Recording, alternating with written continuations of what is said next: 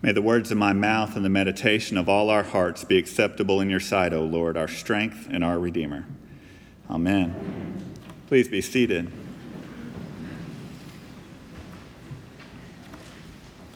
If I haven't met you yet, my name's Alan, and I serve on Bishop Waldo's staff, and so one of the gifts of that call is that I get to travel around the diocese and be with different folks on different weeks.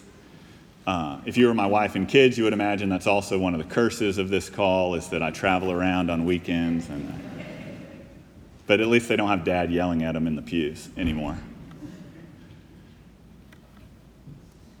But here, I feel at home. This is now my third time at St. Peter's, right? I preached once before. I came here when the bishop visited, and so now, we're old friends, right? So by this point, you're supposed to know that I'm funny, right? And so even if I'm not funny, you're supposed to know when to laugh.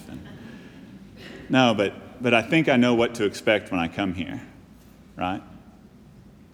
I think sometimes you go to church long enough that you just know what to expect. I don't have that luxury anymore. Everywhere I go, someone does something different, and so I need someone like Furman or Marie or one of y'all to say, no, you don't do this, guy. You actually go over there or whatever. But here, I've been here long enough, I think I know what to expect. And then there's a cello, right? I don't hear that much. I hear organs, I hear guitars and drums in churches, I hear beautiful choirs. But today I was surprised. Today I heard a cello, and it was awesome. So this has me thinking about this as I think about our gospel passage. And this is the Feast of the Presentation, right? Jesus is being presented at 40 days old. He's coming to be dedicated to God in the church. Mary's coming for her ritual cleansing after 40 days. This is when women were allowed back in the temple for this ritual moment. And in this story, we have two people who think they know what to expect.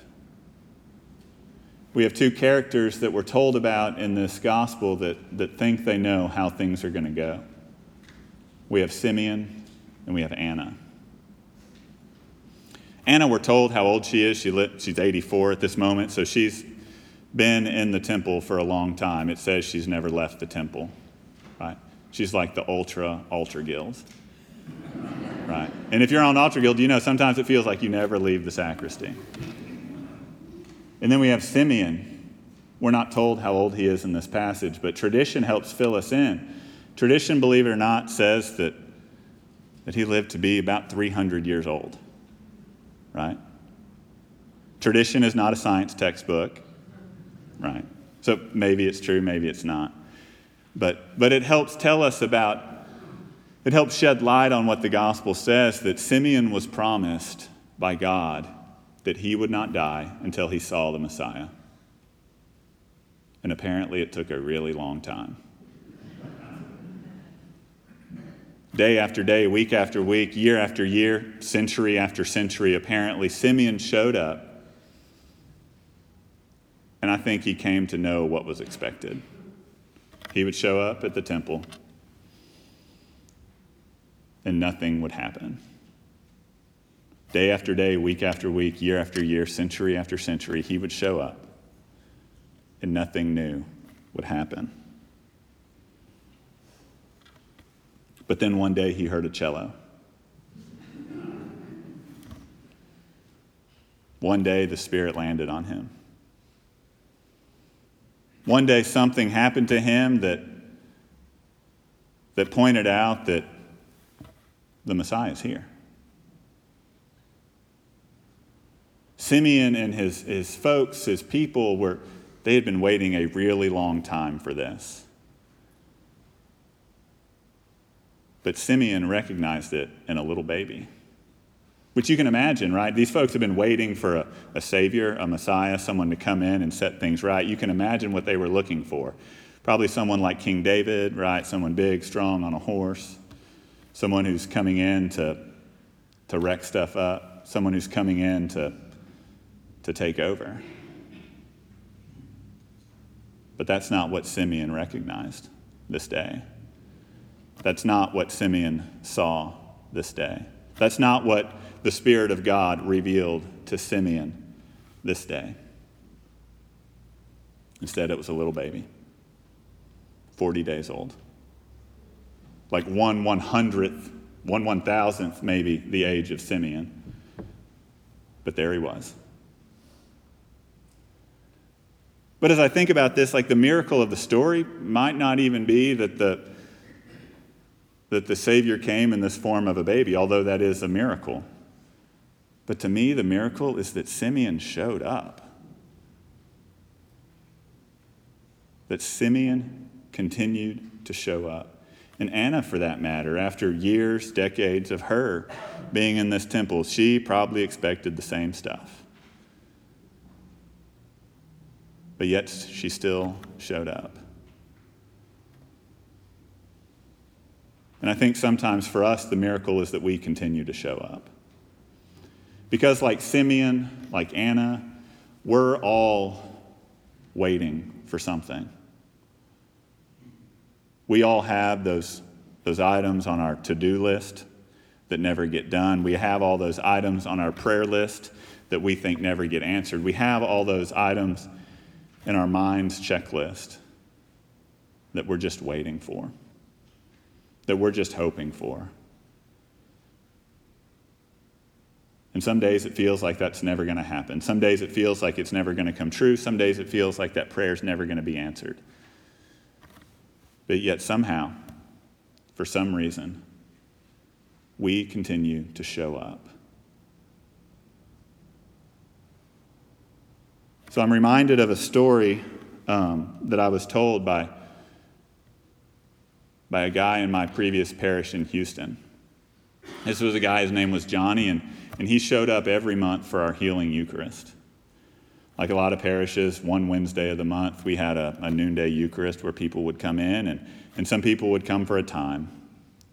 They would come and pray for healing for themselves or someone in their family when they needed it, and sometimes those prayers would be answered, and they wouldn't come back because they don't need the healing at that moment. But Johnny was there every month.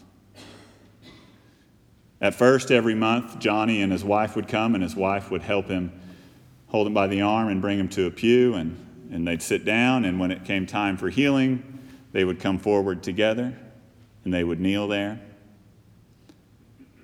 And Johnny would always say the same thing: for my eyes and for my mind. You see, Johnny was struggling with vision problems nearing blindness, and he was confused a lot. Early onset something. I'm not sure what it was. And every month he would pray for my eyes and for my mind. And this continued for some months until Johnny's wife passed away. And I assumed, as the guy who knows everything, assumed that Johnny probably wouldn't be coming back. But no, he then had a caretaker who lived with him who brought him to Eucharist every month. Brought him by the arm, set him in the pew, brought him up to the altar rail for healing. Every month, month after month, I would anoint Johnny, and I would pray for him, for his eyes and for his mind. And so I developed kind of a friendship with this guy. In his more lucid times, he could hold conversations and he would remember things, and we would have some great conversations. And one time, I talked with him about this. I was like, Johnny, you pray for your eyes and your mind. It's wonderful. I tried to get at what he thinks healing looks like. I tried to get him to talk about what he saw at the answer of that. And he's like, Alan, he was a truth teller, right? Every parish has those, and if you're out there, you're probably going to come tell me the truth afterwards. He's like, Alan, you're all wrong. I was like, okay, you've been talking to my wife, haven't you? He's like, Alan, you've got it all wrong. I don't pray for healing. I pray for my eyes and for my mind. And I looked at him like I didn't know what he was talking about because he's speaking in a parable, apparently. He's like, no, I know I'm probably never going to see the same again. I know I'm probably not always going to think the same way again. But I pray that I'm still able to see in some way. I pray that I'm still able to think in some way. So that's why I say what I say. I don't say so that I can see again, so that I can think again. He said, that's why I pray for my eyes and for my mind. And so apparently I had been praying the wrong prayer for like 18 months. And he just now told me. But then it hit me as I was thinking about this story, as I was reading through this gospel. Johnny was able to see a truth bigger than my eyes could see. Johnny was able to comprehend a truth bigger than my mind could comprehend. Johnny was able to realize that the way God moves is not always how we think it's going to happen. And Johnny's a lot like Simeon. He showed up day after day, week after week, year after year. And like Simeon, he saw that what God was doing was actually coming true. And so for Simeon, when everyone around him was looking for the Savior in some form, Simeon was able to recognize the Savior in a completely different form, in a baby. Anna, who knew everyone was looking for something completely different, she was able to recognize the Savior in a completely different form, a baby. And so for us, what I think we can gather from this is that God is always working. It's just our job to open our eyes to what God's doing, not maybe what we want God to do. You know, it does work that way, right? Like, there are things that we pray for, and God does do that. I'm not saying don't do that, right? But for those of us who have lost loved ones, when we've prayed for healing, we know there is a healing that has happened, even though maybe it's not what we wanted. When we pray for relationships that are broken, sometimes they don't come back the way they were, but there is a reconciliation that happens in some way if we keep showing up.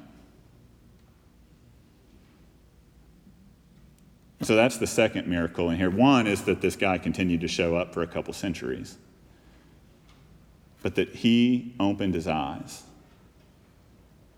that he looked around,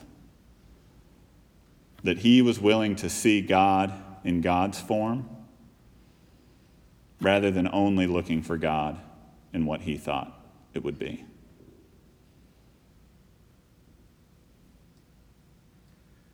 So how do we approach our lives in such a way? How do we approach our days, our weeks, our years, our centuries in a way where we continue to show up week after week, where we continue to wait for God to work,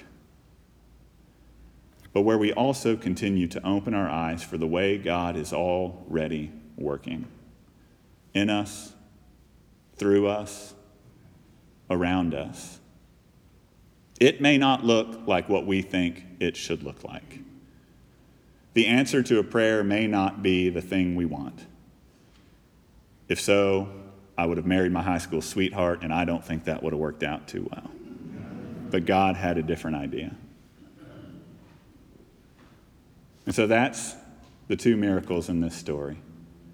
That's the two miracles that we get to live out in this presentation that's not just one feast day on a year, but every single day. Jesus is presented, not in the temple, not in the church, but in the world around us and through us. And our job, like Simeon, like Anna, like Johnny, is to show up, to wait, and to look for how God is already working. Amen.